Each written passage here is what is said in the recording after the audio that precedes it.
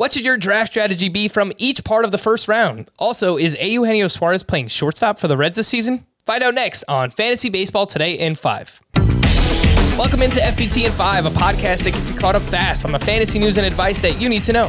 Follow and stream us on Spotify and anywhere else podcasts are found. Today is Tuesday, March 16th. I am Frank Sample, joined by Scott White. And if you have an early pick, let's say the 1 to 4 range, how are you looking to attack the early rounds, Scott? So in a Roto League, 5x5 leagues, you're looking at 4 hitters in particular, can make a big contribution across the board, especially in stolen bases. These are guys like Ronald Acuna, Mookie Betts, Fernando Tatis, and of course Juan Soto. And then having already gotten a big hitter, having already taken a bite out of stolen bases, round 2 and 3, I'm probably looking at a big pitcher. If Aaron Nola lasts that long, that's great. Also, Jack Flaherty, Clayton Kershaw.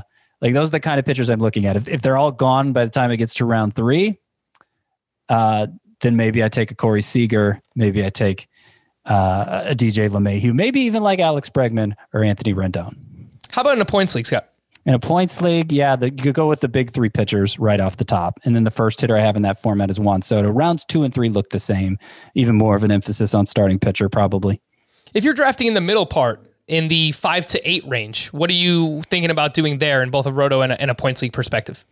So in Roto, this is probably where those 3 pitchers come into play, being Shane Bieber, Jacob deGrom, and Garrett Cole in some order. In the second round, I don't really love the hitters there, so I'm probably starting out pitcher in that scenario. I'm probably coming back with a Yu Darvish, Lucas Giolito, maybe an Aaron Nola, maybe even Luis Castillo if those guys are gone. Round 3, I'm still thinking about the same thing. Less likely I'm going to take a pitcher there because those ones I mentioned earlier are all gone. But Corey Seager, Alex Bregman, Anthony Rendon, hope one of those are there in the middle of round 3. Points league, it's going to be similar, just you're going to take a hitter in the first round because the pitchers are already gone. Juan Soto, like I said, is my favorite hitter, but also Mike Trout, Mookie Betts are great in that format. And then probably go pitcher in round 2, 3. And maybe 4, 5 as well. We love getting pitchers in those head-to-head points leagues, especially when you have that anchor as a hitter on your points league team. If you're drafting towards the end of the first round, Scott, anywhere picked 9 to 12, what are you looking to do there from both a Roto and a points league perspective? Well, presuming Mike Trout is gone, Trey Turner in a Roto 5x5 league, those would be, after the players I already mentioned, the ones that go. Really, when you get into the late stages of that first round, you're talking about Jose Ramirez, Christian Yelich, Trevor Story, who also are capable of contributing in steals as along with everything else. Again, I think you got to really hit pitcher hard in rounds 2 and 3 if you go with the hitter in round 1. And I think it's more likely you'll do it in round 3 because by this point, it's a good chance Corey Seager's gone. Those 2 third basemen, maybe definitely LeMahieu. So really go pitcher. I think that's the most likely scenario. If you pick really late, then maybe you could go pitcher in round 1. You could get like a Trevor Bauer or Yu Darvish and maybe go pitcher to start out. And then the hitters you're looking at round 3 become, obviously you haven't addressed the stolen base need yet. So you'd look at Adalberto Mondesi at the end of round 3. You'd look at Whit Merrifield, Ozzie Albies maybe.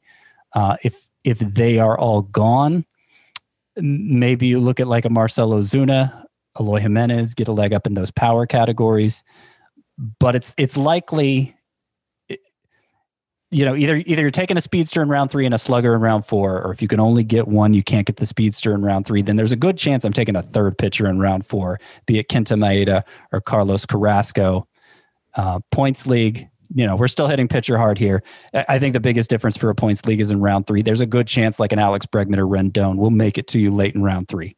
Let's just wrap up with this report that Eugenio Suarez is going to play shortstop for the Reds on Tuesday. He did play shortstop back in 2018 and even before that, earlier in his career. What are some of the trickle-down effects that this could have for fantasy baseball?